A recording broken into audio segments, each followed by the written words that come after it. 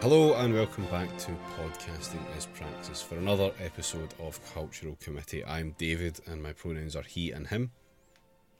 I'm James and my pronouns are they and them 47. I'm Jamie, my pronouns are he and him. I'm Rob, my pronouns are he and him. And I'm Alistair, my pronouns are also he and him. We watched more films. Did we? Against I'm not convinced advice. we actually We did. keep doing this to ourselves. Yeah. I don't know. I found Jamie's YouTube videos very instructional. Jamie's YouTube videos were more of a fucking film than what we watched. Yeah, at least they had a sense of comedic timing in them, at least. Yeah, and narrative structure, you know? Mm-hmm.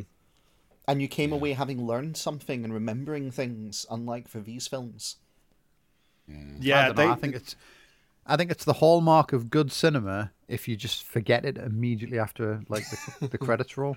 You know what I mean? Like if Will Smith can show your film to people to make them forget they saw Tommy Lee Jones fucking a predator or whatever, then that's like you've achieved your goal as a director, I think. A mental diuretic, love it. Oh, yeah. We watched the Hitman films because Jamie Yes, loves we Hitman, did. the video game, but does not love the films. That's like, right. Like your aunt who doesn't really understand that you're into this kind of thing. They've bought you the DVDs for that video game you're really into. Well, it definitely lives up to like the proud tradition of all movies made of video games are fucking shit. Yep. Mario Brothers would like a word. Yeah. Like many in the video game film genre, it is a series of films or a duo of films, potentially a series if they do make the third film that they're thinking of making. They're Are not. they? They're apparently They're not. No, they're Apparently. apparently making a TV show, and they've got the Waziks that did John Wick involved. So you know that's going to be even worse than these two films because it'll be Jesus longer. Christ. Not necessarily. That could, like... No, it couldn't.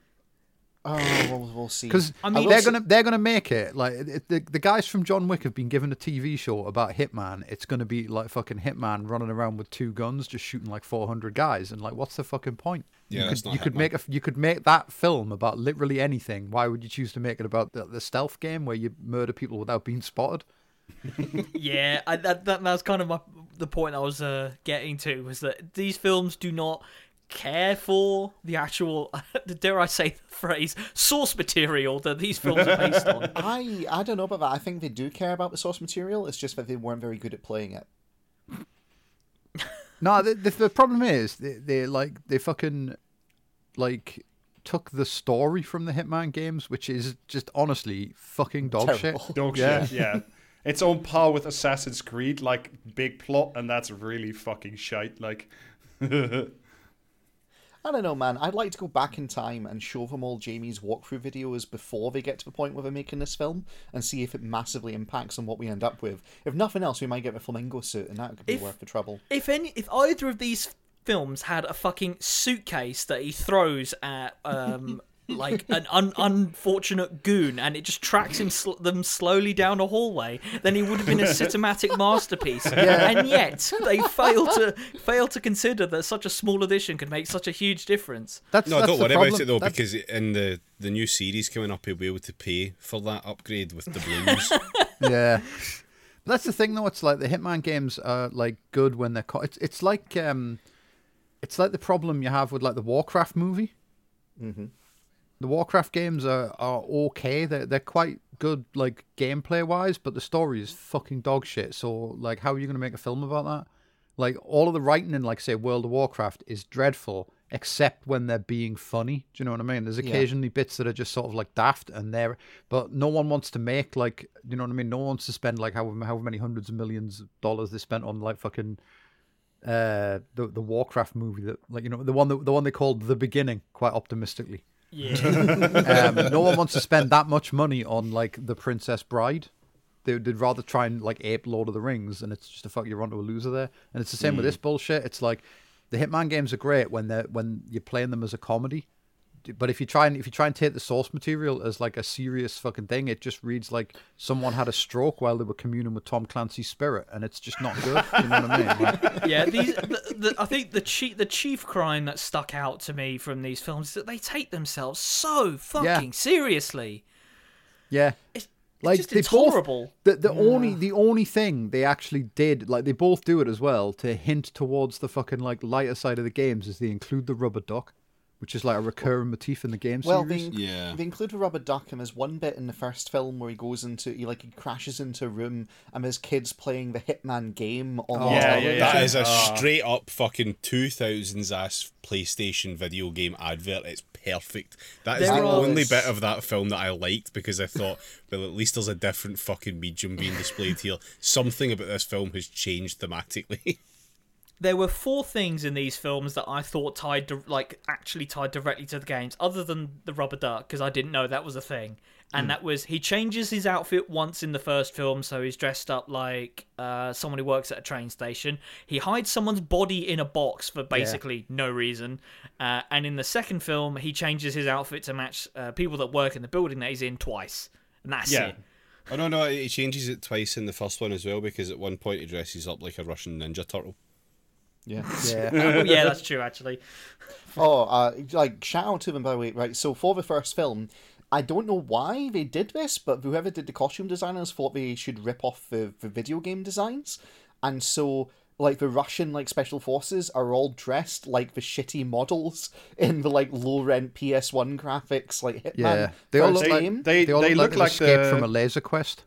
No, they look like they look like the soldier from the intro cinematic to Fallout Las Vegas with like the gas mask. Oh over their yeah, eyes. with the stupid fucking gas masks at the end.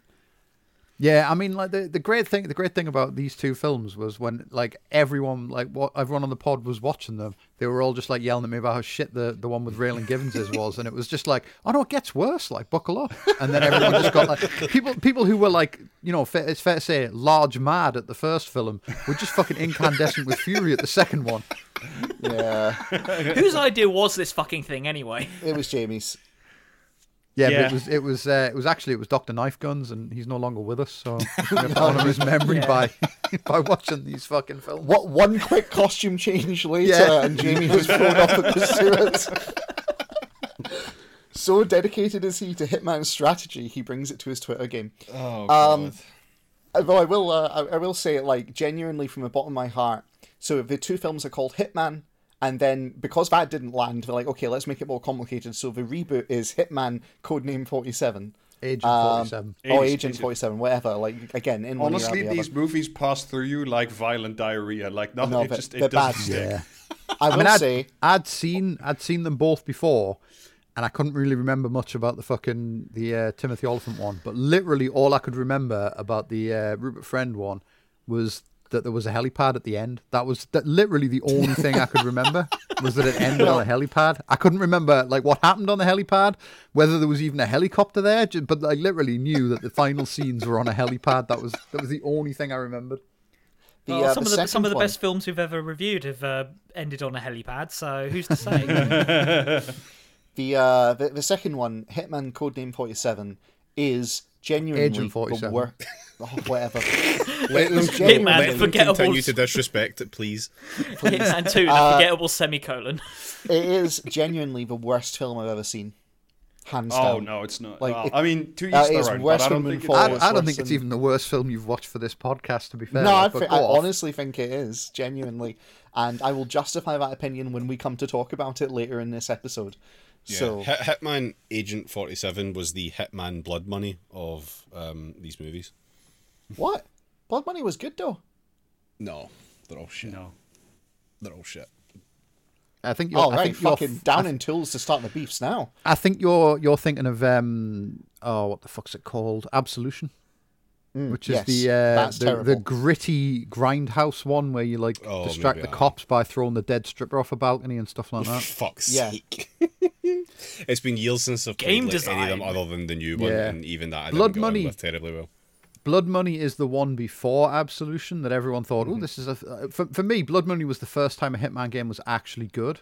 Yes. And then but you can't go back and play it now because holy shit, is it bad? It was very good Vindicated. at its time. It has not aged well. I tried to replay it before the new trilogy started, and I couldn't get through the fucking tutorial with its incredible fucking illustration of American gangsters. Yeah. Because you just know they just found some Danish people around their office and just got them to like, can you do a black voice? You know what I mean? It's fucking dire. It's real gold star. You tried kind of stuff. Oh no. But I will say this, right? Okay, so for to just kind of set the scene, there was the original Hitman games and a couple of like weird niche spin-offs for portable devices, right? And they were all right, but the last one of that set was called Hitman Blood Money, which was actually good. And then mysteriously they kind of stopped doing them for a while. And then they did a reboot called Hitman Absolution and a couple of games off the back of that, which were dire. It was just as Absolution, Jamie. I think. Oh no, they did one sequel to it, didn't they? No, because Absolution essentially killed it until the reboot in like interesting. 2016, 2015. Okay. But But then 2016, yeah.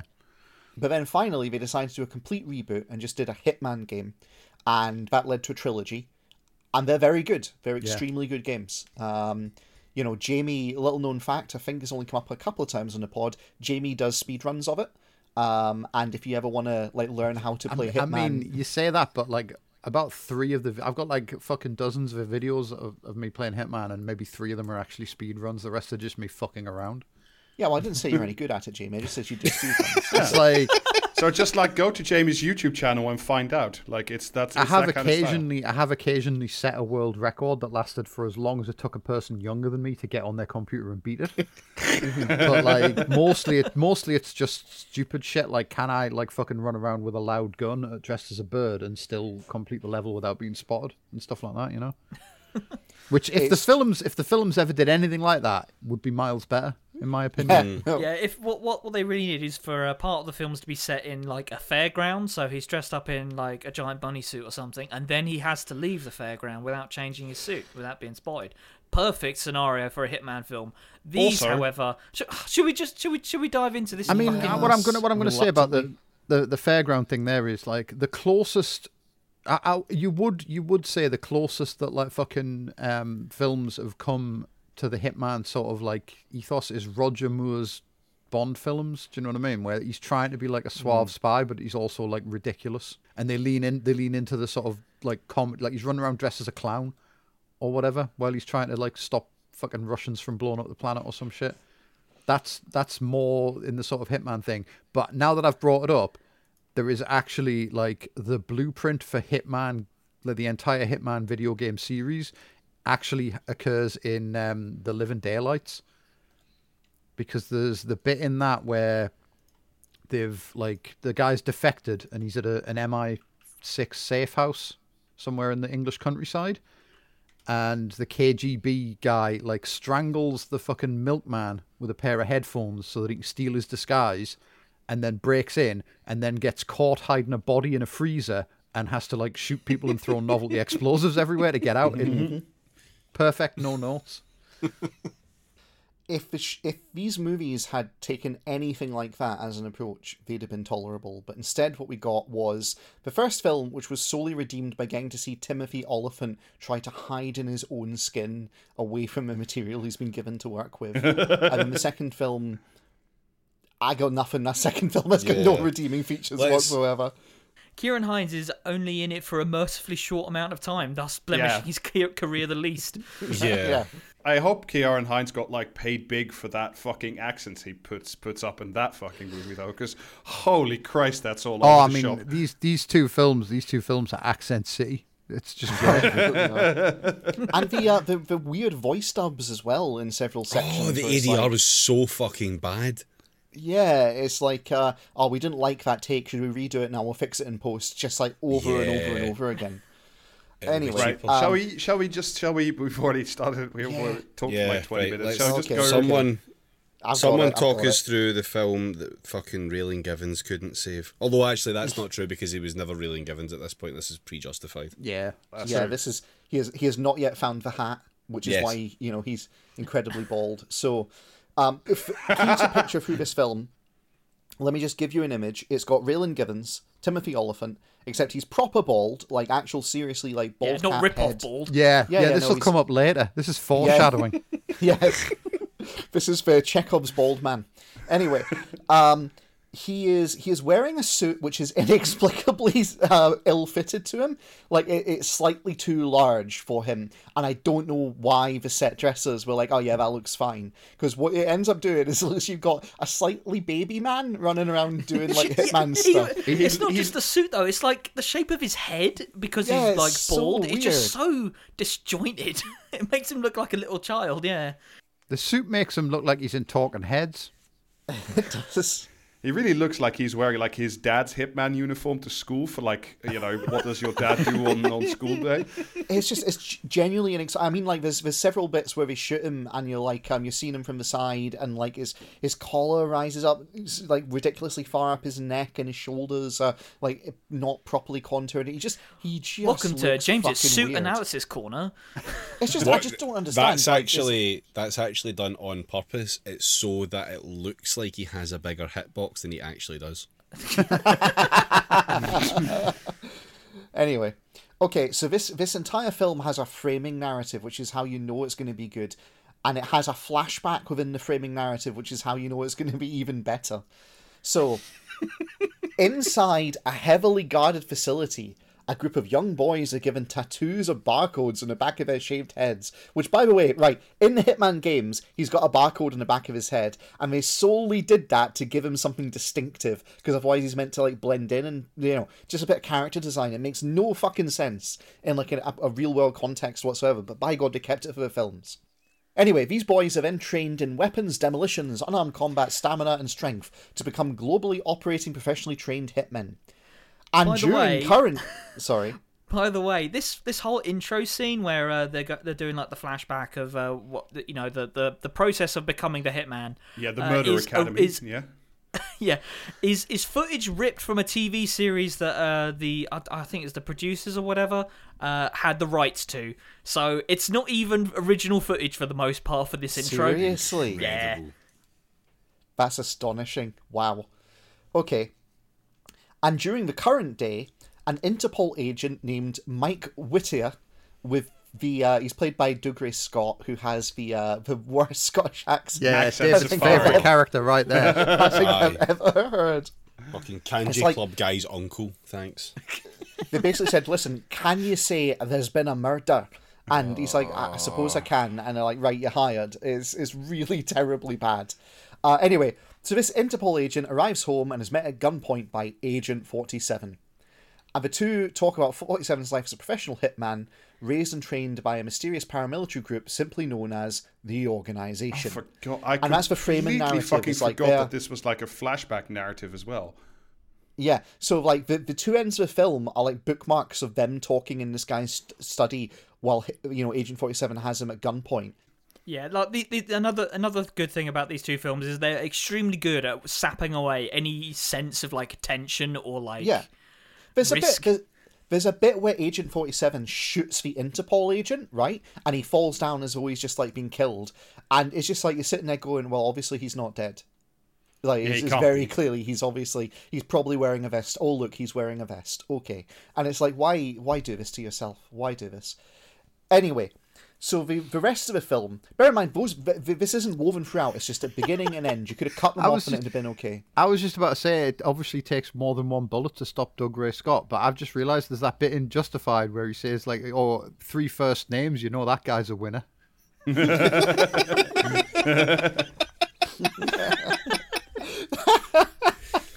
Oh man, this film would have been massively improved by Raylan Givens being the one doing all this assassin bullshit. I found Timothy Oliphant's performance the like least worst thing about it. Like it was fun to just see him having fun with it, I guess. I'm not sure if he was ill-fitting suit notwithstanding. I honestly feel like he was dying of embarrassment throughout. Was my kind of take on it. I thought it was distracting as fuck. Because at no point did I think Hitman had that accent. Yeah, no, there was an element of that as well.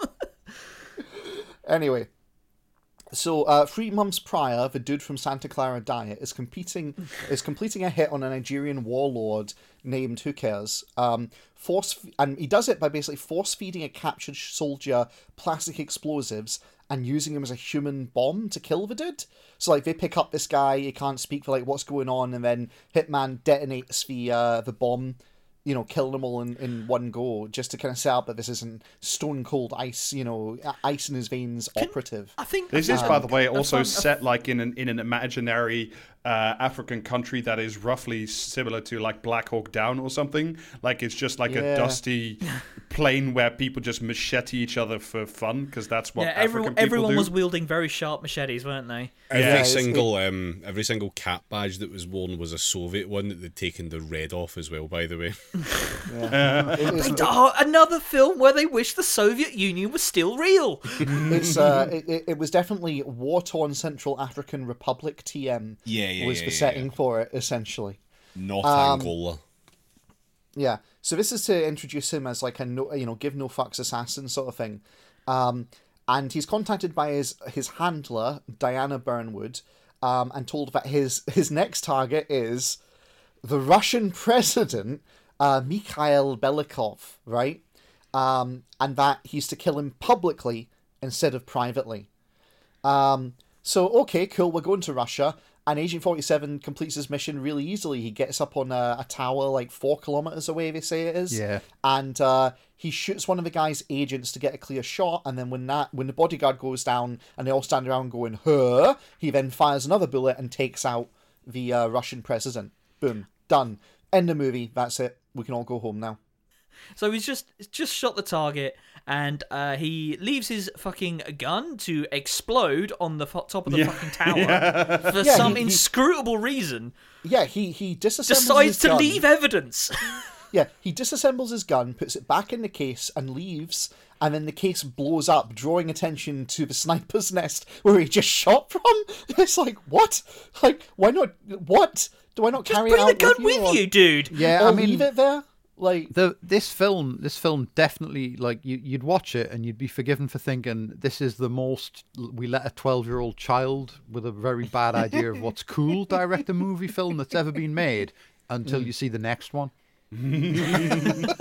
Yeah, Jamie isn't lying. So he goes to talk to his handler, and he's mystified when he's told the hit was a failure. And he's like, bullshit, I shot that guy straight through his nasal cavity into his brain, he's gone. But no, apparently it was a failure. He survived the attack on his life, and apparently there's a witness to the assassination who he has to intercept and kill. And he's like, no one saw me. What? All right, fine. No one saw me blow up my own briefcase. Don't be absurd. Yeah, right. Maybe if I hadn't done that, then there definitely wouldn't have been a witness. Oh, well.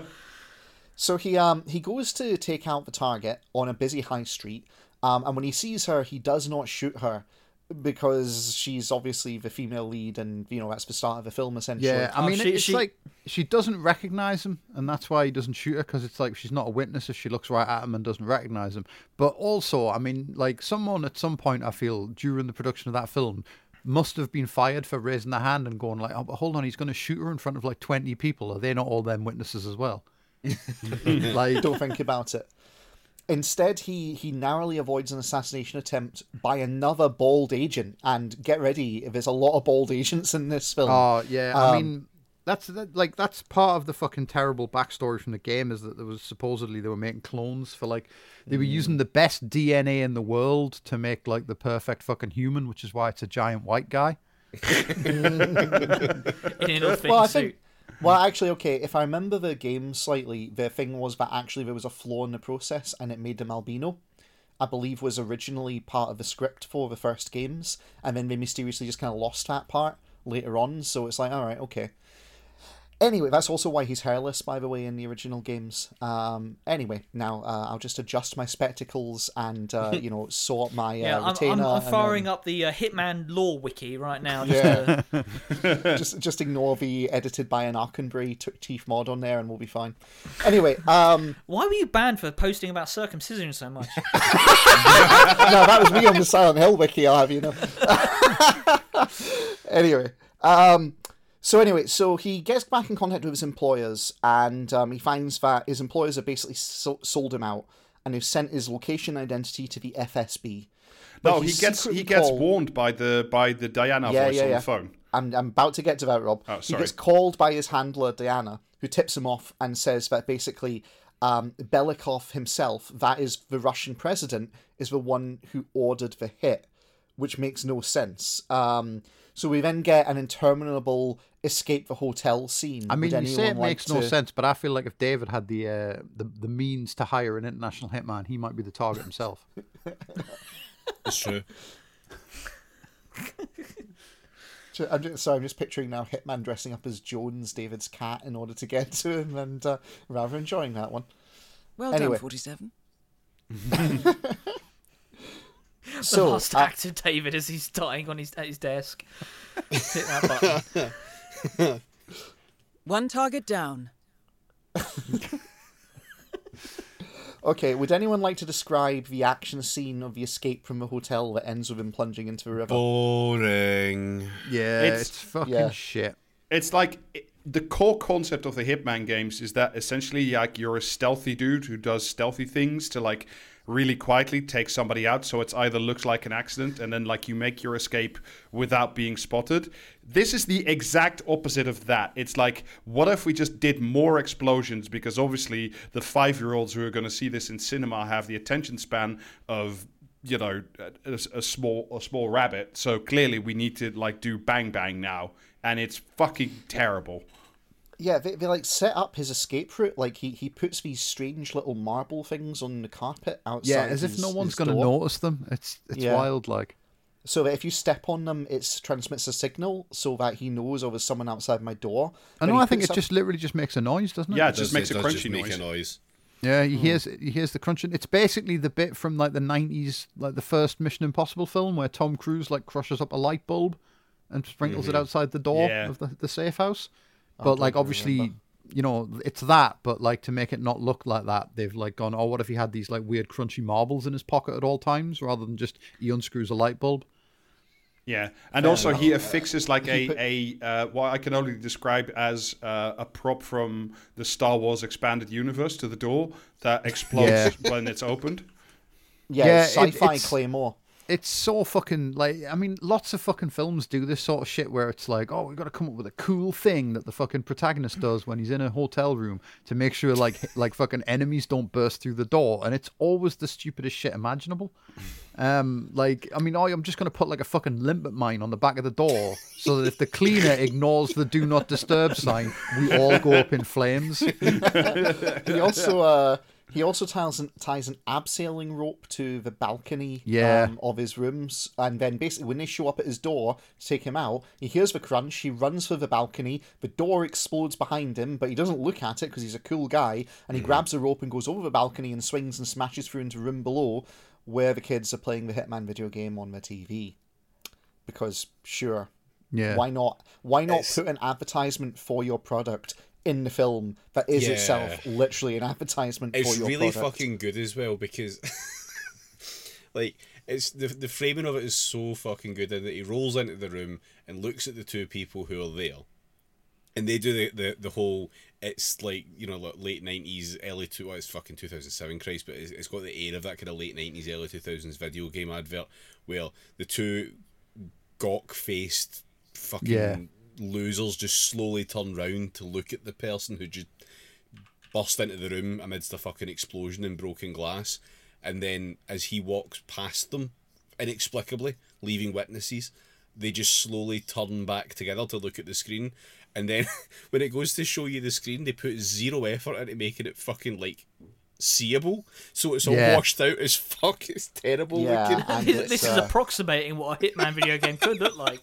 No, I think they actually just put Hitman video game on the TV in the shot and didn't give any thoughts about it's very early film. YouTube streaming where literally people would just point a camera at their screen and then record. Like it's like dog shit Let's Play from the earliest days of like the SA subforum. Yep. No, that's basically it. But then he shoots like 100 fucking cops and jumps into a river. Yeah, run, bang, bang. We need to point out this is the arrival of like important fucking like guy you recognize, and it's the pedo from the first season. Well, I don't know if he was in subsequent seasons, but Prison Break. He's in many seasons, and I don't want to talk about that because I'll get very sad. I stopped watching Prison Break. I stopped watching Prison Break at the end of the first season when their like super elaborate, clever plan devolved to just pull a knife on the warden. Because it's like, I feel like your prison, like if you're building a prison, you should maybe go, what if someone pulls a knife on the warden? How could they escape then? And maybe design around that. You know, it seems like maybe your writers are just shit if that's the best they can fucking come up with in a show about a clever plan to get out of a prison. Is what if we pulled a knife? Hitman Prison Break going strong. But anyway, I digress. Yes. No, so like we also get the subplot of here's the Interpol agent is coming to try and capture him, but the Russian FSB go in first, and clearly Russian FSB officer is bad guy, and Scottish. You can tell he's bad guy because of the fucking terrible accent. Yeah. Oh, the fucking Russian accents. You could just hire one Russian. Do you know what I mean? If a large part of your film is set in Russia, just hire a Russian.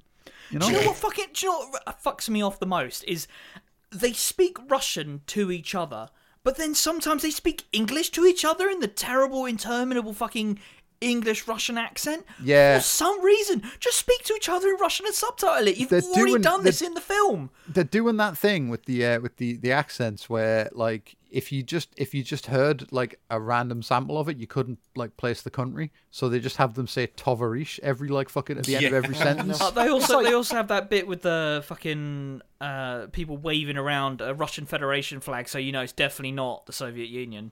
Yeah, well, it's the only film that's ever really done the like accents versus like native language thing properly is Hunt for Red October. Yes, where they start with them all speak. They start with them all speaking in Russian. Yeah, they're trying to do that, but they do it like 9 fucking times throughout the film, as if they need to re-establish it every scene. Yeah. Anyway, so we get introduced to them. The Interpol agent's like, "Oh, I have jurisdiction." The FSB guy's like, "Well, actually, I have jurisdiction, and you're not welcome." we love to have an entire film about Interpol jurisdiction. Yeah. I actually went and looked up what Interpol's jurisdiction was in Russia. Does it not have any? Just assuming. No, it did. It did actually have offices in Russia. I don't know if they're current or not with everything that's going on, but certainly back in the 90s and the 2000s, they certainly had offices, and yes, they did have jurisdiction. So I'll probably forget this to mention this later on, but there's a really fun part about like where someone mentions that the EU is in Russia's pocket basically on something, and I just thought that was very funny and very of the time considering. That's when Doug Ray Scott's boss comes in to tell him to drop the case. Yeah. Or the mayor's going to have his badge or some shit. Yeah, that kind of vibe. Anyway, so he gets out essentially.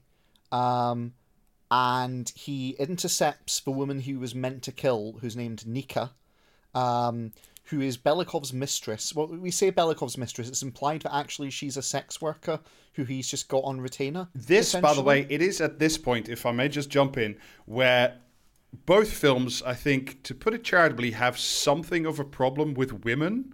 But this fucking thing is, like, incredible. Like... Well, would it shock you, Rob, to know that both films are written by the same person, and I've done a little research about them just to kind of like we will come to talk about Skip Woods. Yes, that's his name. You should never skip the woods. No, I feel like this guy wandered into the woods and never came out again. The haircut of this guy on Wikipedia. Oh is yeah, incredible. it's fantastic. I'm about to link it in the channel, so for the benefit of Jesus again doing Christ. That visual medium thing again, here is Skip Woods, everyone. He looks like Mickey Rourke playing Kurt Cobain.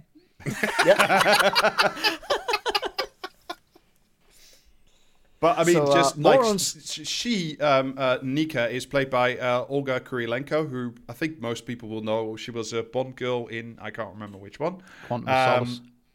Quantum of Solace. Yeah, she's a good actress. Credit's due. She's very good fine at actress. what she does. She's a fine actress, and she does, I think, a passable job with like the dog shit fucking role she's given. But like, all women in this film are objects to either Yes. wear no clothes or soon to wear no clothes, and to just act as like what I imagine what the scriptwriter or the director or whoever, like whatever unholy people were involved with this fucking production, think that like this is what the audience of a Hitman movie wants to see, and it is genuinely fucking disturbing. Like, it's really fucked up. They address that in the second film by giving you a woman who has a constant migraine. So who are you to disparage the outlook of these films on women?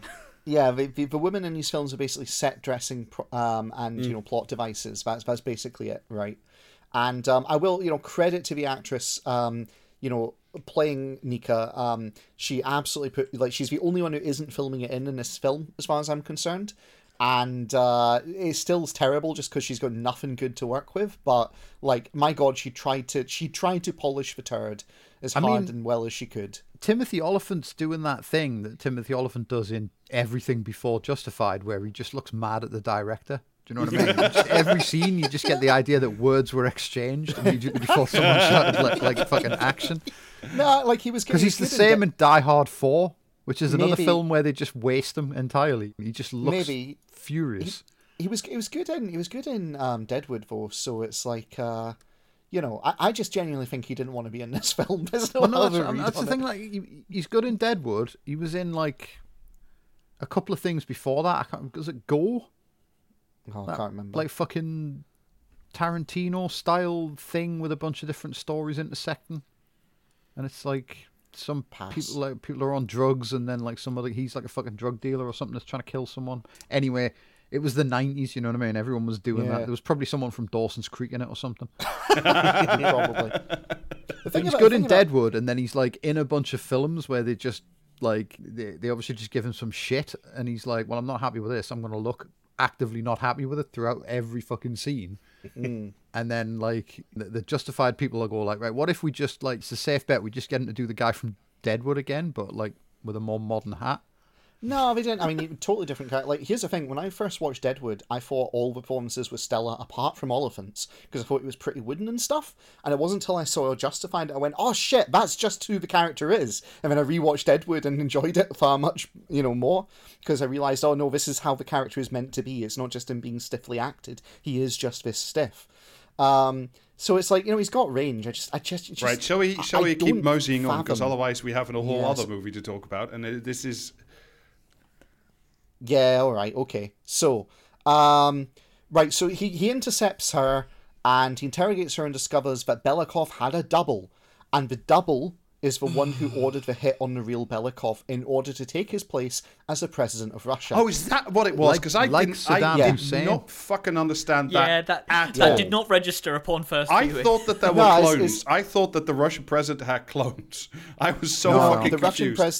The Russian president had some doubles, and one of the doubles basically got in bed with the FSB chief guy who we saw previously, and basically said, how about I run Russia? And he went, aye, okay. And then said, right, I need you to take out the real Belikov and all of his other doubles so that I can then assume power. What's that? DNA testing? Never heard of it. Anyway, so the organization basically is meant to be like neutral. They like sell their assassins to anyone. They're hoping to get influence with the new Russian government, and so they ordered 47 to kill Nika and set him up to be erased to cover their tracks. So there's the plot of the film. How are they going to get out of this jam? Well, because the other agent they sent to kill him is about 100 years old. Well, that's how he gets out of that jam. He's being pursued by Agent 74. Yeah. What then proceeds is we have another fucking fight sequence on a train when Nika and 47 are attacked by more organization agents. They send like 4 baldies to take out Agent 47. It's such a bizarre scene because like is this when he fight with the samurai swords? He kneecaps the old guy, like his fucking dad gets kneecapped, and then he runs off to like fucking chase someone, and he fights like 3 other fucking like 4. No, it is 3. Sorry, you're right. Yeah, he fights 3 others, but the impression you get is that like they're all fighting, like, you know what I mean? The way they all turn up pointing guns at each other, it's like, okay, so what? There's 4 of them all turned up independently, and they're all angry with each other. This is what I thought. Yeah, it's like you just think it's like bald Highlander or something. Yeah. later on, he's just fighting all four of them. So I can explain this after we're done with this recap. By the is way, it because John Woo filmed does a lot of people pointing two guns at each other, and the director thought that looked cool? Oh my god, fucking what's this? Like Skip Woods loves the fucking two guns, one gun in each hand, pointing in separate directions. The Mexican standoff thing, yeah. Well, that's Xavier Jens likes that, and we'll come back to Xavier as well. He'd like another not to name. An executive producer of the first film was Vin Diesel, so... Was he? Yes, it came up in the credits. I took a picture of it to send to Jamie. Wow. I was that amazed by the idea of Vin Diesel being an executive producer on this. It all made a lot more sense at the end. I mean, I imagine they probably had Vin Diesel in mind at some point, and then he couldn't do it. He left at some point in production, I think. Yeah. Or before production, actually. So anyway, they get into a Mexican standoff, and Raylan basically goes, "Well, if I'm gonna die, can I go out like with honor?" He asks them, "Wouldn't you rather die with some dignity?" And then they all fucking drop the magazines out of their guns, they don't remove the round from the chamber. Yeah, I noticed that as well. Yeah, they do this whole thing where they all kind of they look at each other, and each of them nods in turn. Then they drop their guns, and all of them draw twin wakizashis. Like what? It's just like out of nowhere. This whole bit where they're having the fight on the train, and then he kicks the last guy out the window and fights him under the train. On because the train, it's like a service yard, isn't it? And you can get underneath the train like in a fucking pit to fasten the fucking wheels on or some shit, whatever it is you do with the train. And that whole scene, there's some actual fucking ambition there. It is very you could, if they had people actors that could actually fight and a director that wasn't a fucking idiot, you could actually maybe see that scene being in a good martial arts film. But it's just constantly lots of jump cuts because no one can actually throw a punch or swing a sword. Cuts. And every time fucking Agent 47 does anything remotely acrobatic, it's the back of his head you see. Yeah. I will also add those fucking swords that they all pull out look like they're made out of the same fucking material that you'd wrap your dinner in. It's the chintziest fucking metal that you've ever seen. It's Mall Ninja. It's Mall Hitman, basically. Yes, exactly. You know, it's also a dog shit fight scene because they're just waving the swords at each other at considerable distances, and there's the risk factor is just absolutely zero. Well, like I say, it's that Hollywood thing where you watch someone who's actually good at fucking action, you watch Jackie Chan or someone. Do a bunch of fucking incredible shit with some really original fucking ideas and all this sort of stuff, and you just go, well, we can copy that, and you just think that having it in the same setting with the same number of participants is all it needs, and it's no, you go, oh well, none of the people involved can fight, so should we just cut really quickly so you can't tell they can't fight? And it's yeah, the thing is though, people are watching that, and the reason it's so good is because you get to see how Jackie Chan can fight. You know what I mean? Jackie Chan films wouldn't be anywhere near as good if it cut to a reverse shot every time he punched someone. I think a large part of what made Justified work so well was anytime Raylan Givens got into a fight, he just got the shit kicked out of him, and Timothy Olyphant knows how to act that. But for this, no, he can't throw a punch. Not playing to his strengths, this film. No, it's really not. For one, they made him get rid of all of his hair, and that's what are you doing, mate? Anyway, so they have a fight on the train. Sure, why not? This is where they hide a body in a box as well. Yeah, for those following along at home. Or all of them. He hides four bodies and all the guns and leftover swords in there, essentially. Yeah, basically, check mark. We've met one of our video game nod obligations. So anyway, gamers stay seated. Yeah, at this point, the fucking Interpol guy shows up, attempts to arrest 47. He's easily overpowered, aka shot in his bulletproof vest. Nika has caught back up with 47 at this point and persuades him to let the Interpol agent go free. And then the Interpol agent is forced to leave Russia by the corrupt FSB officer. It's so funny. He keeps going, but I'm Interpol, don't you know? And I'm that part, my guy. That part at least had some, I could see an Interpol agent being that whiny about it, frankly. Anyway, 47 contacts a CIA agent who's an associate, offers him a deal. He will kill the president's younger brother, who's a wealthy arms dealer and human trafficker. Do you know what? This part of the film, I must have blacked out or something, because I do not remember this bit at all. No, it's set up for a fight and nothing else. Basically, like, he goes, right, will you do me a favour? CIA goes, well, I'll do you a favour, but what are you giving me in return? He goes, I'll kill the Russian president's younger brother, who's a wealthy arms dealer and human trafficker. No politics in this film. In exchange for a favour. So what's weird about this, right, is like Agent Smith is a recurring character in the games. But in this, like, you wouldn't know. I don't think it's mentioned in the film. He just introduces himself as Agent Smith, but like in the credits, Smith is his first name for some fucking like inexplicable reason, and I was just like, what the fuck? Smith, Agent. Yeah, he's credited as Smith Jameson. It's just fucking baffling, like. Which was this the bit where they spend a bunch of time, the fucking Interpol guys spend a bunch of time bugging the FSB? Yeah. The bit that annoyed me about this is where all the fucking FSB agents are referring to each other as comrade in 2007 in the Russian Federation. Yeah. What the fuck? What? So desperate. Anyway, Smith tells 47 that the guy he's going to take out for him has been planning something with a German gun runner named Price. So, Price is in Istanbul. So 47... No, not Istanbul. Istanbul.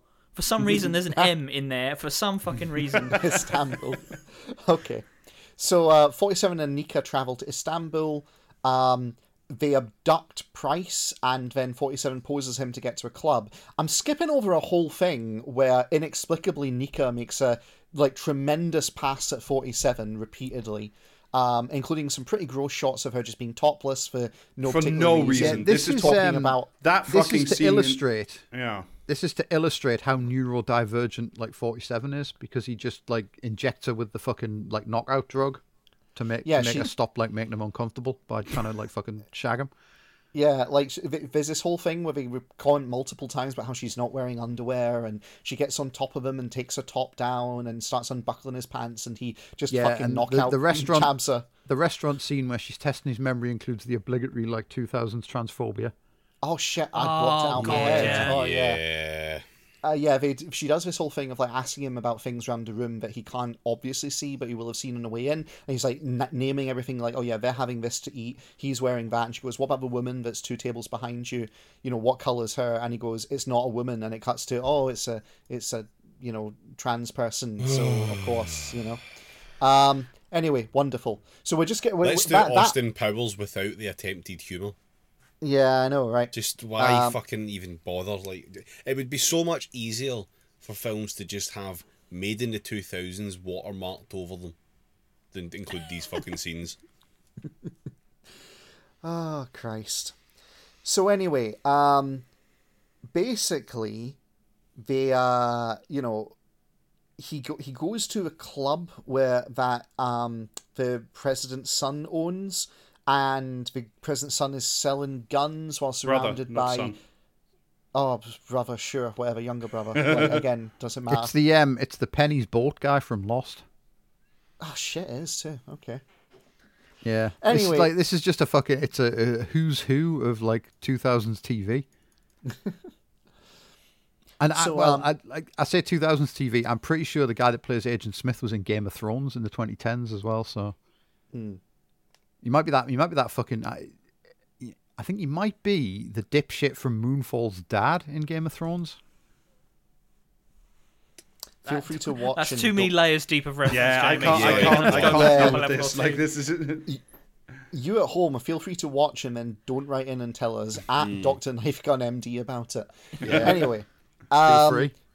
So they, he goes to this club where the guy is doing an arms deal while surrounded by sex workers who are strongly implied to be trafficked, like enslaved. Once again, topless for no reason. The treatment of women in this movie continues seamlessly and incredibly grossly in this scene. Yeah, my favorite thing about the shootout that ensues in this fucking scene is that they clearly filmed it so that like all of the women were just collateral damage because everyone's just running around spraying fucking like machine gun fire everywhere with like no fucking regard for like who's in the line of fire or anything. But they were obviously told, no, you can't just have like fucking, do you know what I mean? You can't have all these shots of topless women exploding all over your film. Take them out. So they all just sort of vanish. So wait on that one, Jamie. I've got more for you again when we finish describing this film. So they do this, and basically he kills the dude, which will mean there'll be a funeral for him, and the Russian president will have to attend the funeral, right? And that's the setup on how he draws the Russian president, who's secretly the double, out so that he can actually get a crack at him. Okay? Yeah, so a thing I want to bring up here is this film influencing the games a little bit. I think thematically, this film was what, like 2008, 2007, something like that? 2007, yeah. Yeah. Yeah, Hitman Absolution was 2012. And I think theme and mood wise, this film being as fucking like grimy and edgy as it is probably influenced Absolution quite a bit. But that specific plot point about someone being killed in order to lure like a relative to a funeral is actually like a plot point in the 2016 reboot for one of the. It's not something you yourself like knowingly do, but one of the people you're contracted to kill is actually just like so that his like reclusive billionaire dad will come out to the funeral and someone else can assassinate him. Just an interesting bit of like side trivia there. Yeah, life imitates art, imitates shite. So, where the fuck were we with the plot anyway? So yeah, no, he kills the guy. Yeah, he kills the fucking the lad from Lost. Yeah, the women mysteriously disappear in a hail of gunfire. Yeah, sure. And then he also kidnaps the head of the FSB like dodgy agent guy, and basically he does a little saw just for fun. He does, yeah, does a little saw, yeah. He decides to ask him if he wants to play a game, and that game involves him being tied up in a bathtub with chains with barbed wire in them, and then hooked up to a high voltage generator, which will go off at exactly like midday or something like that. Yeah, it's so fucking stupid because it's like, all right, okay, like that radio in your hand will turn on like for 30 seconds, and if you don't order them to kill the president, then like after that 30 seconds the fucking generator will turn on and melt you. And it's like, I'm sorry, how's that supposed to be wired up? Because he just leaves. It's not like he stands around to turn the radio on and then electrocute the guy if he doesn't do what he's told. And in fact the plan largely hinges on like the guy not like being able to fucking like order the hit, or the hit not working, you know. And it's just it's. But Jamie, don't think about it. He gives him a rubber duck to keep him company that he took from his children's bath, so that the guy knows he can fuck with his children as well. Yeah, it's just, but like that whole thing where they just go, this is how the elaborate death trap will work, and it's like, okay, but how? What mechanism turns on the generator only if the president is dead? It's the ESP that the woman from the second film has. That's what it is. I mean, the ESP is a good point because like this whole film is revealed to have been one long con by the hitman. Because there's a bit we skipped over where like fucking Doug Ray Scott gets sent like a suitcase full of the hitman's belongings, and there's a fucking ornate key with some Latin on it or something. Oh, yeah, and it's like a key. I can't be bothered to keep going with this plot, if I'm honest. But it reveals that like he'd planned the whole series of events from the very beginning, and it's like, yeah, he's a super master assassin. It's just I hate that so much in films where they go rather than come up with a clever plan that you would actually like go, holy shit, that was quite clever. They just come up with some convoluted bullshit and just go, this guy planned it all from the start. And it's like, okay, but he doesn't seem clever. He seems like the writer is an idiot, which is not the same thing. Goldberg machine all along. Yeah. Yeah. Essentially what happens is the brother is dead, so there's a funeral service where the president, who is not the president, but the double who is taken over with the help of the evil guy from Prison Break, and they're all there, and then the evil guy from Prison Break, who's now in the bathtub with the rubber ducky from the Saw franchise. And no one questions where he is either. They just like No. a general comes in to replace him. A general who is is Lance Boyle from Mega Race. If anyone had that game on CD-ROM in the 90s. Jesus fucking Christ. I do want to also add on the because this guy's the double or whatever. Like they explain the way that they imitate the face of a person on another person by like adding in little metal plates or something. Yeah, It's it just was like my face is stuck bro, full of what metal the fuck? plates and it's in pain, and I'm just like, I don't really care anymore. So Robert Knapper, the guy from Prison Break, orders one of his guys to shoot the president, who's not the president, and that of course fails, and then the president gets taken into like the room where the archbishop lives, and it's essentially like a double secret trap, because that means the real hitman Agent 47 Raylan is dressed in like a big special forces Ninja outfit Turtle that costume, looks yeah. a complete Ninja Turtle outfit. It looks fucking stupid as all get out. Imagine if you only had 4 polygons in real life. And then there's a big sort of showy-offy thing, and then what's his face? The double who's not the president, but who's still the president, gets shot by Raylan, after which a helicopter turns off, and it all gets very fucking stupid. That's Yeah, and the thing is, like, the core plot beat that they kind of went for here is, what we do is we make an attempt on the president's life, but then you wait for them in the safe room and take them out there, putting them right into your crosshairs. It's like, okay, that's a decent plot beat, but the way they do it It's is the the plot most from- ham-fisted, it's- ass-backwards kind of... It's the plot same from the plot as second film. Homeland has, by the way, which is not a compliment. Yeah, but my favorite thing about the events there is that the Russians gas all of the civilians in the church, because that's how the Russians roll, baby. That's their like idea. What if any trouble happens? We'll just gas every cunt. It'll be fine. Well, when you got a canister, everything starts looking like a civilian. You know? Yeah, and then like I say, Lance Boyle from Mega Race drops his Russian accent after one scene as well. Which Oh, it was yeah, he great, does. like- I was like, is this motherfucker meant to be American? What is going on here? Yeah, he does it for his introductory scene. He's doing the fucking Russian accent, and then after that, he's just like, no, fuck this. Like, I'm not Like a getting reverse paid enough. fucking Viggo Mortensen in Lord of the Rings.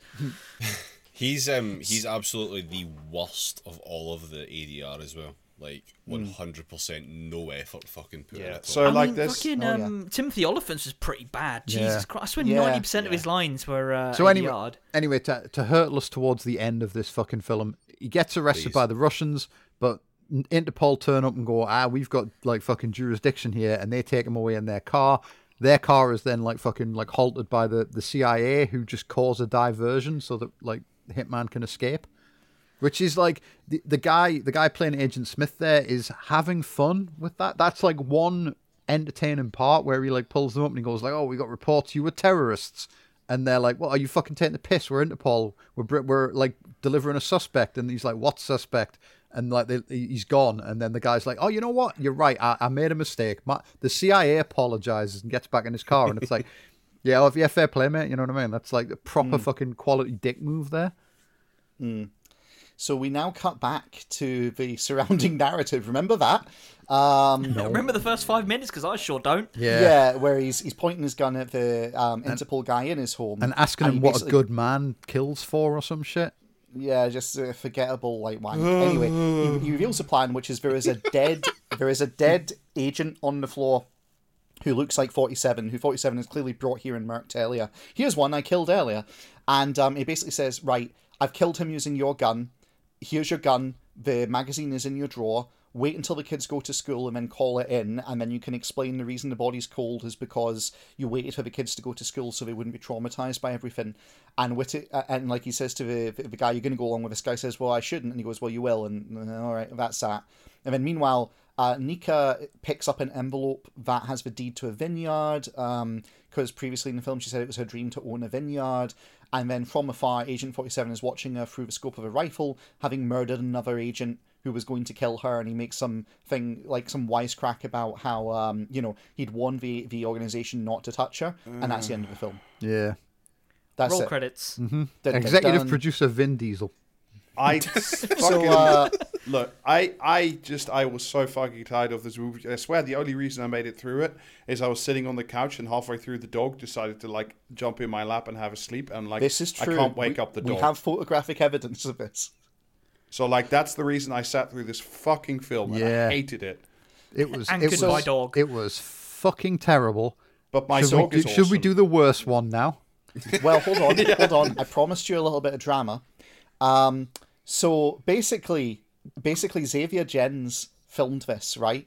But as it turns out, reports came in that 20th Century Fox actually turned down the version of the film that Gens submitted to them, and then Nicholas de Toth was brought in to edit the movie for commercial purposes. Not a name. This is It is Nicholas de Toth. No, it isn't. That's T-O-T-H. Sorry, that's a character from like Warhammer Fantasy. Nope. And Fox... Yeah, and he fucking cut this movie, damn it. Yeah, and Fox ordered a bunch of reshoots, and Fox have denied claims that Xavier Gens had been fired due to the extreme violence of his cut, and insisted that he was still on the project. But others reported that Gens wasn't even in the country when the reshoots were being done. So basically what happened is, this guy turned in a cut of the film which was so bad and so gratuitously violent that 20th Century Fox went, we can't fucking use this. And so Jamie, when you were saying that those women were clearly being gunned down in the club earlier, you're absolutely right. That almost certainly happened. And 20th Century Fox went, this is dog shit, and it's got extreme violence, it's going to get this like unrated. So they basically chopped the movie to pieces and back. And that's also why there's so much ADR dub as well. It's like just really bad. On the other hand, James, my favourite bit of the Wikipedia article is the bit in the critical response section, which reads, despite Hitman's negative reception, Slovenian philosopher and film theorist Slavoj Žižek included the film in his personal list of 10 greatest films in a 2012 poll. Commenting on his picks, he said the list contains only guilty pleasures and he made no compromises for high quality or good taste. So who can say... Oh, incredible. All right. Good and or on bad that film, note, it doesn't matter. let us turn now to a fucking. If you thought this was bad, Yeah. So clearly, like 20th Century Fox took a long hard look at this and went, well, it's a stinker. We fix it with some edits, and clearly the director was a problem there. So no more Xavier, he's done. But Skip Woods, the writer from the first one, he was pretty good. We'll give him another crack. And this again proved to be a terrible mistake. So the second film is a reboot called Hitman Agent 47. And it opens. You're like, how can we do even worse than like a bookend, setting the scene like flash forward, flashback sort of thing. Yeah. Instead, it starts with a fucking voiceover. Interminable fucking narration. Yeah. It starts with although a fucking it does, voiceover. I can't remember the line exactly anymore because, quite frankly, my brain has not that much bandwidth to like for this shit. But they do at some point genuinely use the line. What if we made a better human? Well, they did. There's got to be a better way. Yeah. So Some old woman like trying to push a bunch of Agent 46s back into a cupboard.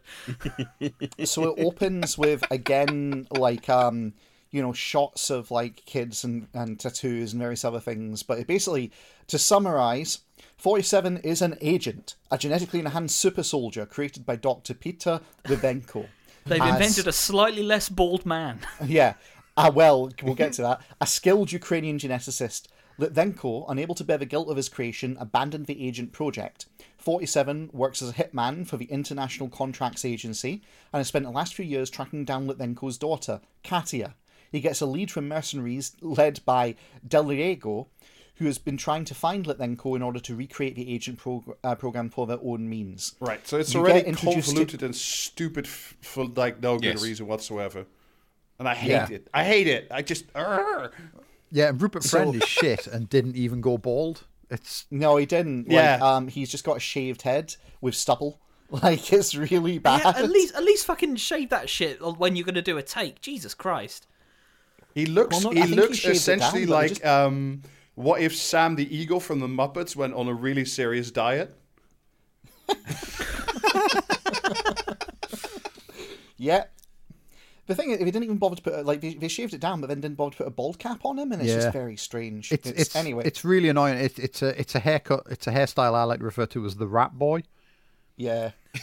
If you ever knew a kid that like fucking like went joyriding in the 90s, that's the haircut they had. Yep. No notes. So, anyway, Katie is living in Berlin under the shooting name of Van Dees, and she's been working tirelessly to find an unknown man, spoiler, it's her father, and is plagued by overwhelming anxiety and a superhuman awareness of everything around her. Oh, boy. I mean, this film is essentially just a list of scenes from better films. Yes, and that's why I hate it so much. A low bar to clear, admittedly, but like it's just ideas from other films but done worse. So like her suck Van D's nuts. Yeah. her having like the fucking super sensors and then taking like the anti-anxiety medication that like numbs her unknown superpowers is just the fucking plot of Wanted. Yeah.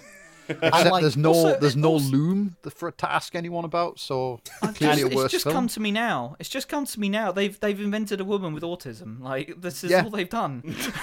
Yeah, that's the thing. It's like it's long been commented on that like Agent 47 like is coded as autistic in the games because he like speaks with very little emotion and is good at everything he tries to do, which famously is like a thing with autistic people. They're just great at everything, you know. Like my life is just a masterwork. I've never done anything wrong ever. Well, you are quite good at Hitman though, so. Well, yeah, that's true. But it's just you've been applying your skills in the wrong direction. I should stop taking the medication. Clearly, it's holding me back. Yeah, you should stop taking the medication. We should set a pack of guns on you, and you'll suddenly discover yourself. No, Jamie, what you need to do is you need to stop taking medication that you steal out of random people's bags. Yeah. Also, in terms of speaking of Don't judge my reminding you weekends. Speaking of reminding you of better movies, the whole thing being set in, it's partially set in Berlin and then it goes to some tax havens. But like the bit in Berlin is like, also speaking of reminding you of better movies, it's the direction and everything. It looks visually so much like the Bourne Identity in parts, and I'm like, God, I was wish I was watching the Bourne Identity again.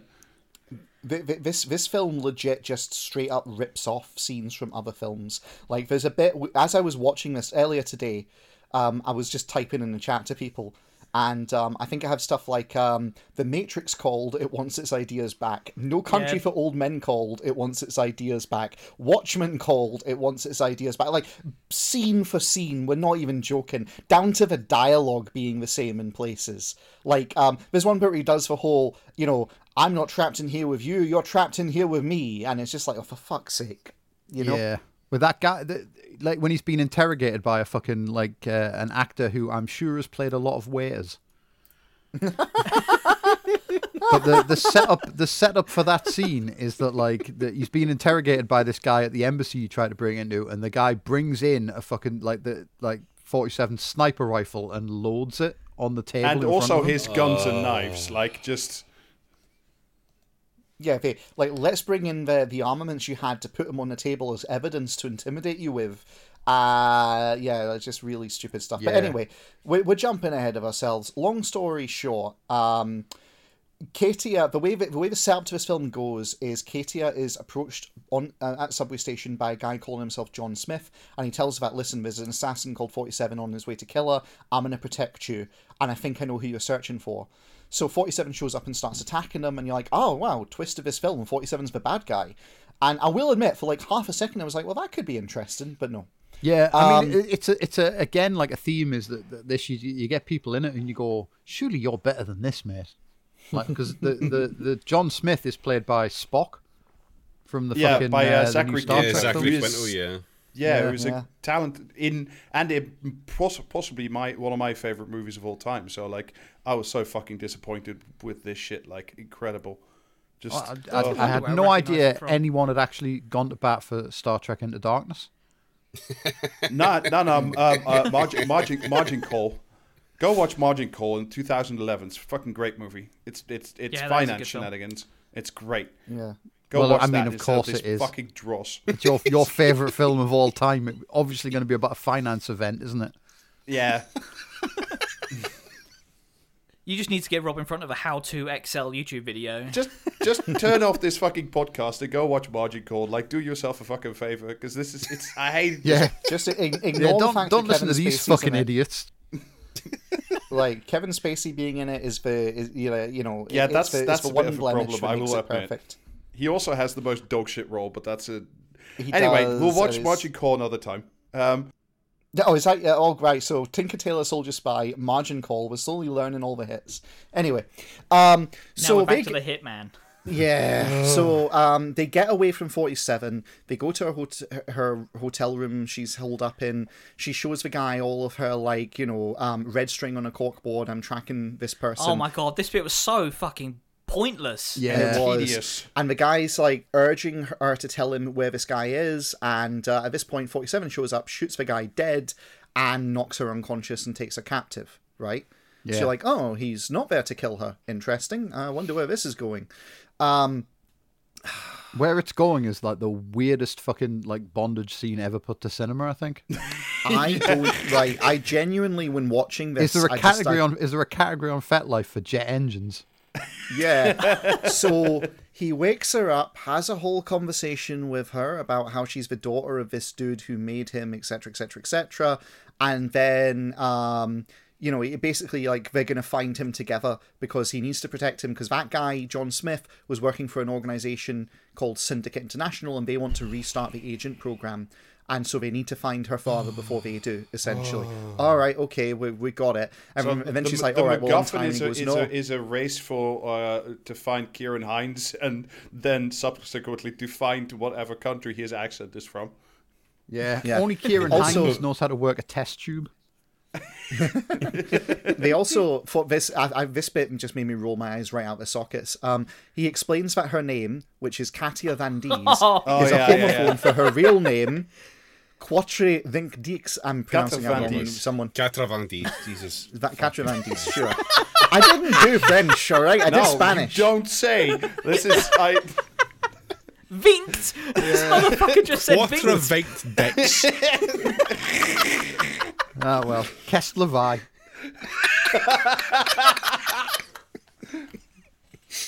Well, you can all suck on my Quatre Vinc Dix as far as I'm concerned. Anyway. Fucking hell, right. Continue. Anyway, so it turns out that, which I can't pronounce in French, is French for 90, implying that she's part of the same series that he himself was made from. Also, a very subtle burn on the French method of doing numbers, which sucks dick. Yeah, it does actually, yes. Anyway, so she's like, okay, right, well, I'm in untie me, and he goes, well, untie yourself, walks a few steps away in the darkness, and turns on the massive fucking turbine jet engine that she's, like, tied to a chair in front of, and tells her to untie herself and walks off as the jet engine's, like, spooling up. Yeah, and then she goes, like, into, like, precog mode. I don't know what to call it. She goes precog and then does Lara Croft mode. Yeah, she does precog and then does Lara Croft aerobatics to get the fuck out of the chair. And she does essentially precog and then postcog. It's the fucking Post-cog clarity.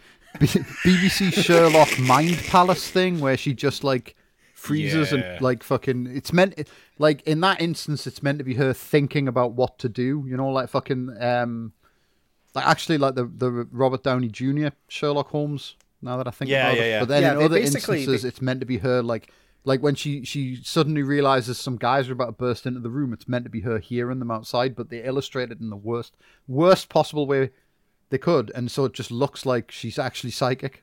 Do you know what I mean? Mm-hmm. I thought she was psychic. Well, that's what I mean. It's terrible direction. Yep. So she gets out the chair and goes off to find 47. Turns out there's like a platoon of guys showing up to catch them. And she's like, we should run. And he's like, no, we will stand and fight and you will activate your training, right? Yeah, this whole scene is basically her...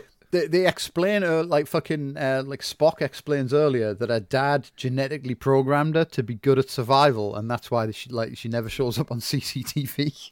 It's so stupid. She's just got one of those faces that cameras can't recognize. Just hire an adult to write your films. That's all I'm asking. You know, like stop giving it to the same 12-year-old boy that writes the Resident Evil films. Listen, it's a miracle that they keep that 12-year-old boy 12 years old. To be honest, listen, Skippy is a perfectly adult writer. How dare you with that haircut? Anyway, so these guys show up and she's talking to 47 going, okay, there's going to be two of them here, and like, you know, basically does the I innately know tactics bullshit with them, which is all foiled when, oh my god, Smith is still alive, the guy from earlier. Because he's got metal boobs. Yeah, he's got surgically implanted subdermal body armor. Oh no, No, Joe, no, it's no, stupider. it's much It's stupider than It's that. so it much was stupider. subdermal liquid titanium, I think, and I It's- was like, liquid titanium. It's literally Excuse me. It's literally the Wolverine thing where they've just like dipped him in pig iron or something. Yeah.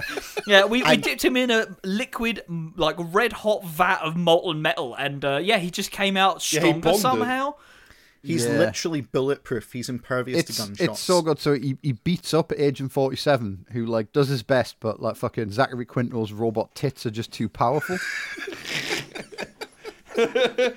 By big metal honkers, yeah. Yeah, and At then which like point- the woman shoots the window in front of the jet engine, right? And you have what is always, anytime it comes up, which is a surprising amount of times, but whenever it comes up in a film, I always like fucking do a little cheer. Someone goes, "You missed," and then someone else goes, "They didn't miss," didn't. because then the window explodes and all the fucking soldiers get sucked into the jet engine. Which is still running. Incredible. If you're ever Yeah. writing a script and you include lines where someone goes, "You missed," and someone else goes, "No, I didn't," Retire and live a long, peaceful life. bequeath the script to someone else in your will, and maybe they'll do a better job. It's dog shit. Anyway, so they escape, and Katia makes 47 promise that he won't harm her father, and finally reveals that he's in Singapore because we've got to do a tax dodge with this film. no. Before we do this, this is where the movie took a very strange turn, which I almost appreciated because it actually turns into a dialogue essentially between various strands of Catholicism, namely Calvinism, as to whether or not predestination exists and whether or not you can actually work against your fate and make choices, or whether or not things are set in stone for life. And that's a very interesting. I can't even finish this joke. It's a predestination joke. Just become a Calvinist. Like, go watch Margin You heard Call. it here first. This film is so bad that it's killed Rob's ability to make jokes. I mean, it was never that big to begin with, but, you know. So, they go to Singapore. Whether they go there as Catholics or Calvinists, I leave as an exercise for the audience. They track down her dad, who apologizes for abandoning her, saying that he only wanted to keep her safe, and refers to 47 as her brother. Oh, he's from the same genetic line, blah, blah, blah, blah. Who gives a shit? Is this, Syndicate have we already soldiers- passed the embassy scene, or is that in Singapore? Because I've already forgotten this. No, the embassy scene was before she teamed up with Oh, 47. yeah. Yeah. Well, you Yes, don't- with the gun. Nobody cares. There's an embassy scene. Don't worry about it. Also, Yeah, there's a there's a great bit where line in here, 47's by the nearly way, got because them. somewhere in between them arriving in Singapore. Honestly, this plot is not important. And they say that her father, Kieran Hines, has lung cancer, so he should have died like a while ago, but he isn't dead. And the reason why, as given as a brief explanation, because I wrote it in a DM to Jamie, is that he's still alive because right now he's doing nanoparticle inhalation therapy. Yeah. For fuck's sake. Yeah, and it's totally it's incredible that, because it's like, oh, he's got to keep using this inhaler or he'll die, and then it's like on the way to fucking meet him, 47 swaps like pickpockets a fucking inhaler off a kid in a lift. No, he doesn't pickpocket. He trades the kid his knife for the inhaler. But it's No, the knife of Katia, which he had given the knife to about 30 seconds prior. Yeah, he pickpockets the knife off her, but it's implied that he like the kid's shown playing with the knife, but I thought the implication was that he just like swiped the thing and replaced it with the knife, Yeah. rather than actually Yeah. turned around in front of the kid's parents and go, "Do you want to swap this knife for that inhaler?" Fair enough. But yeah, like, so he's just got a child's asthma inhaler, which apparently also works for like lung cancer. Lung cancer, yeah. Yeah, and then at the end is shown to be an explosive device triggered by the same method like that you use to take an inhalation from it. Do you know what I mean? It's like, okay, well, how did he switch it from inhaler mode to bomb mode? That's the fucking Johnny English bit, isn't it? With the fucking pen that just shoots if you click it twice. I think the implication is when he heard that, he's like, well, I need to assassinate him later. Here's how I'll do it. I'll take this inhaler, I'll rig it as an explosive, and I'll swap it for his actual inhaler because reasons. Yeah, but he's never shown to tell the guy that it's now a bomb.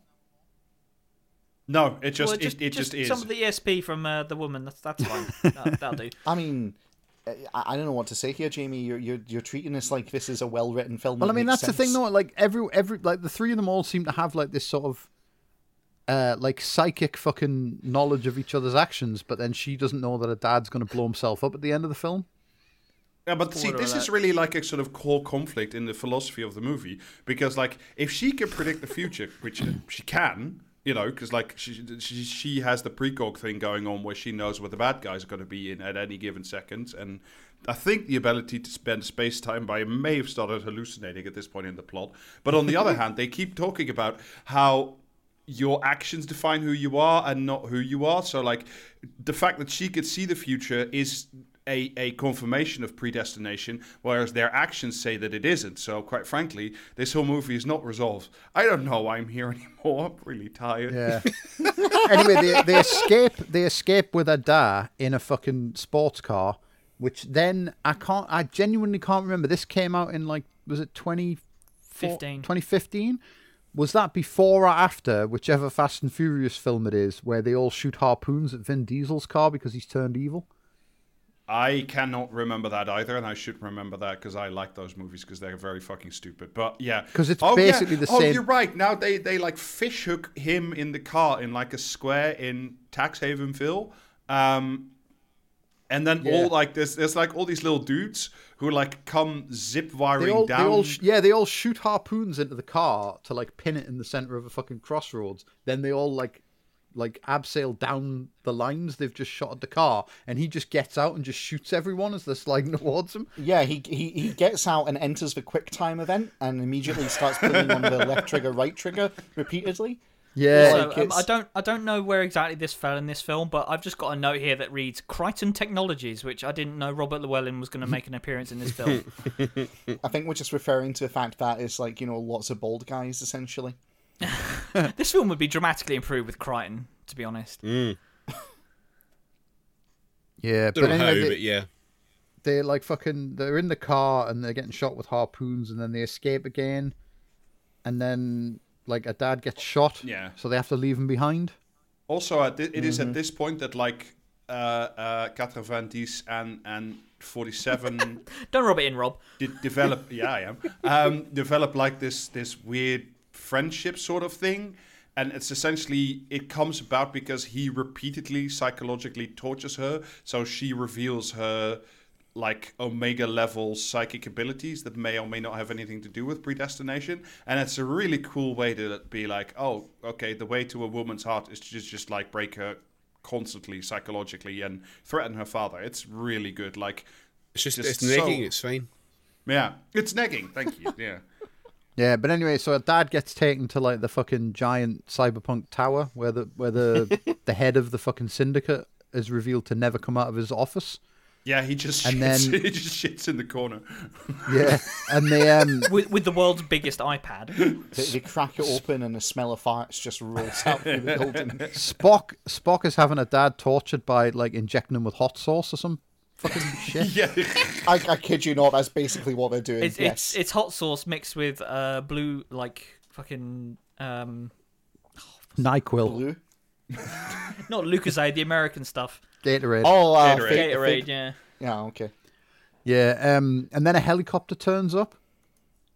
Oh, And he it's- at first like It's Kieran Hines it's so spent some incredibly time- well done because it's like he's talking to them, he's talking to the people in the building over their loudspeakers, and they're like, "How did he get into our systems?" And then the helicopter appears outside the window, and the like fucking Katya's shown to be unconscious in the helicopter, but then it's minutes later it's revealed that 47 is already inside the building, and she wakes up and flies the helicopter in the window, like that bit in the Matrix where the helicopter crashes into the building. But like. How was the helicopter crashing flying? a helicopter into a building is very much like waking up from the Matrix. It is, yeah. How is the helicopter flying itself if she's unconscious and 47's in the building already? There was a little machine that was like remote pilot mode, which I'm sure is very easy with a fucking helicopter. Yeah, of all I things. must have missed that. Curses, they thought of everything. If only Buddy Holly had had one of those. Oh, Anyway. you've been outdone, Jamie, by a bit of paper that just says, "Don't worry, it's on autopilot mode." But yeah, and then like they fucking like they have a big fight in the building, and 47 fights Spock in the guy's office, And there's one slightly cool moment where like one of them gets like fucking slammed onto the table and it And turns it on. activates. Yeah. Yes. The rest of it's just shit, though. It's like, okay, Yes. the guy's got bulletproof tits, but you standing 3 feet from him, and it was shown earlier that you can like fire a sniper rifle from 2 towns over and graze a woman, deliberately graze a woman's cheek in a moving car. Why can you not hit this guy in the eyeball from like 3 feet away? So in the end, they're having a big fight, and he's losing again. And then he fiber wires the guy and plugs him into the mains so that he gets like electrocuted. Yeah.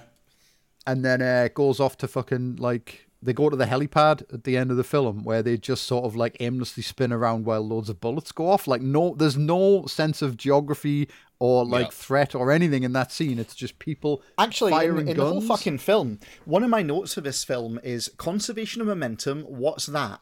Because the number of times, like, there's a bit where they fall onto a moving train, bounce off of it, and immediately hit the ground below, and there's no momentum conservation in it. They don't get any rotational energy from hitting the top of a train. There's another bit where a guy falls off falls off the top of a building, bounces off a railing, and immediately splats on the floor. And there's no dead cat bounce, nothing. And just throughout the film, the physics are fucked, and everything is just like fucking weightless. There's just nothing really to it. But this is like, they go out onto the helipad as the villain's taking off with her dad.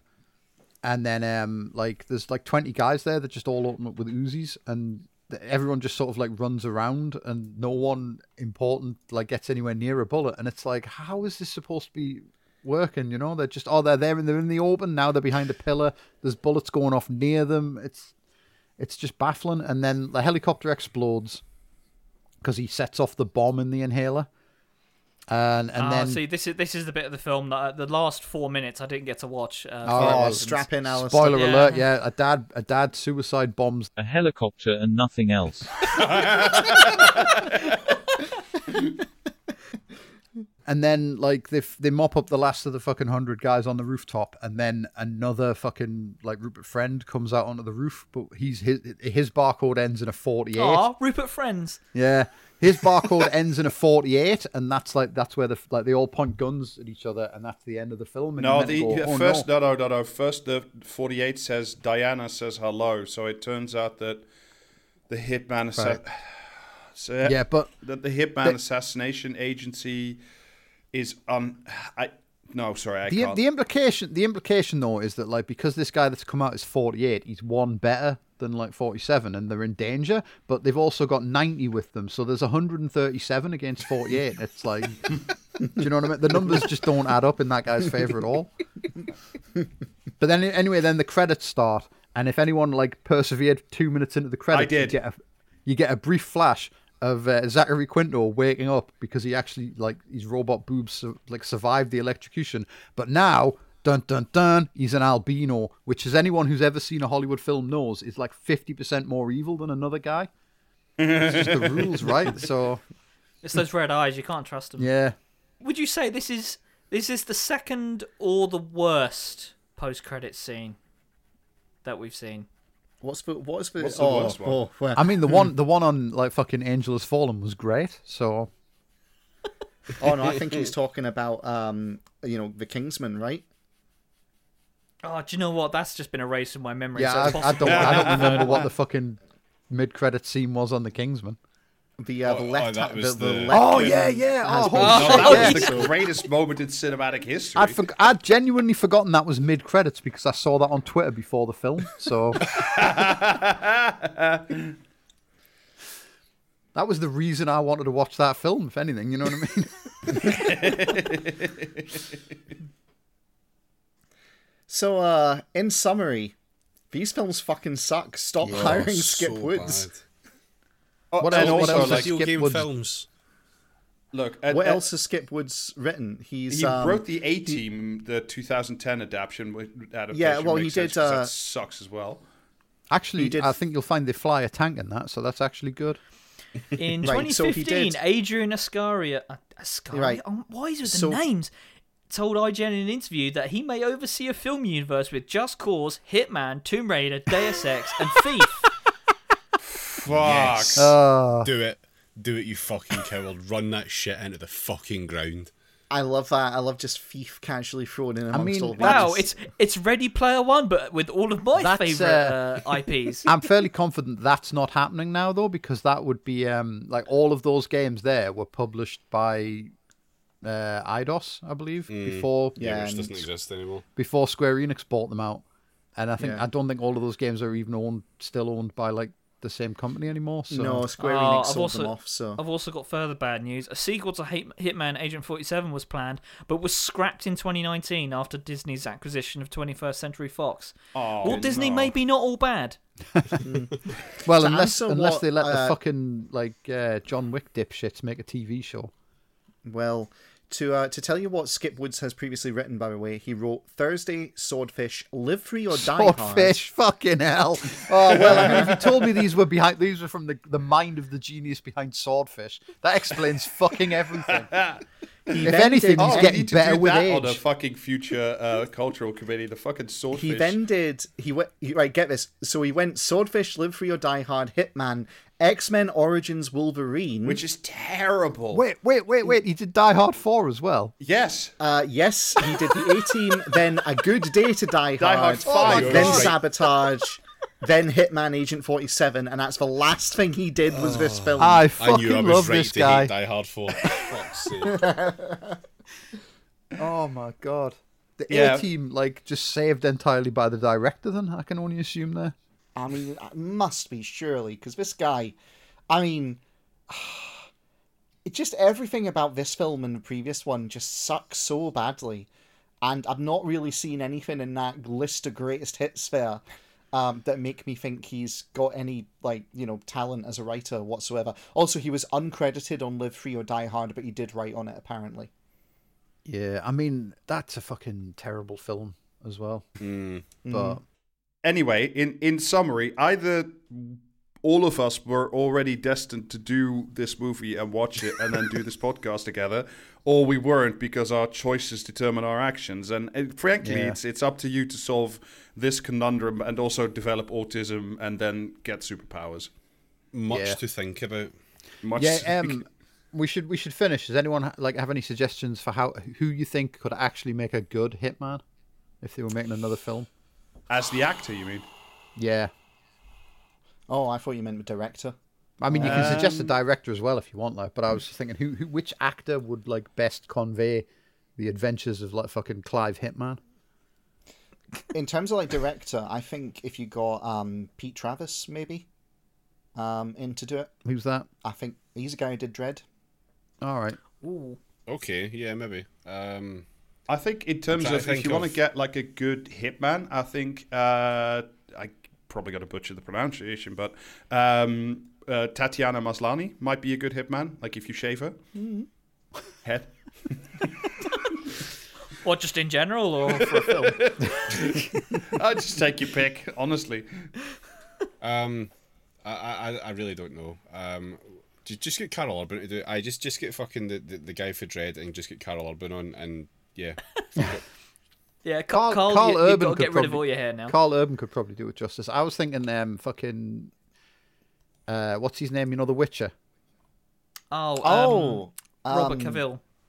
Henry Cavill. Yeah, Henry Cavill. Yeah. I think Henry Cavill could probably do it justice. That's a good show. For comedy purposes, you get John Travolta. You get he's a gamer. He's got the right face and head shape for it. So Yeah. We need to know about Henry Cavill's brain pan so that we can determine whether it's the all right. fit. Everybody, get your calipers. We're going on expedition. No, I've got it. Sorry, I've got it. Just Adrian Edmondson.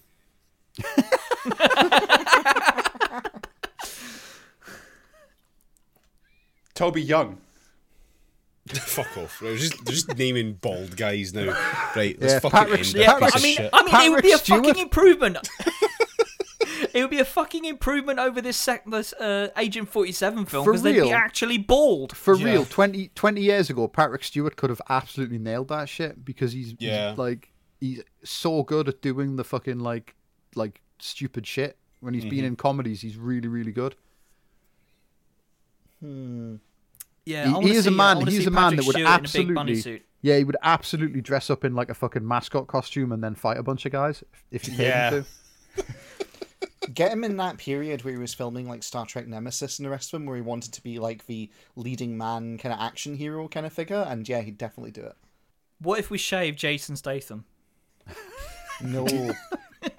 No, I can't stress enough how much Jason Statham is not allowed to be Agent 47. Actually, Yeah, though, actually, now that you mention it, there's that bit in. I mean, he's fucking great in Spy. If anyone's seen that, and if you haven't, you should watch Spy because it's great. He's really good at the comedy in that. But also, there's a scene in one of the fucking Fast and Furious films where he has to he has to extract a baby from a fucking like plane in flight, and he's like running around with like the baby in a little fucking like cot in one hand and a gun in the other, and he keeps like talking to the baby as he's murdering guys. It's like it's really good. It's fucking great. Anyway, I've now foreseen that this is the end of this fucking recording because I can't deal anymore. Rob's got a migraine that has dictated to him that this is the end. Actually, it turns out that David's typing in front of a big jet engine. I have to escape this fucking recording. Yeah, let's fuck this off. So I hope you all enjoyed this cultural committee where we watch bad films for your amusement. Fuck you if you did enjoy it, and we'll probably do one again soon. Don't know what it's going to be, but stay tuned. Go watch Margin Call. Bye. Yeah, go do that. We'll catch you next week. Yeah, see ya. Cheerio. See ya. Bye.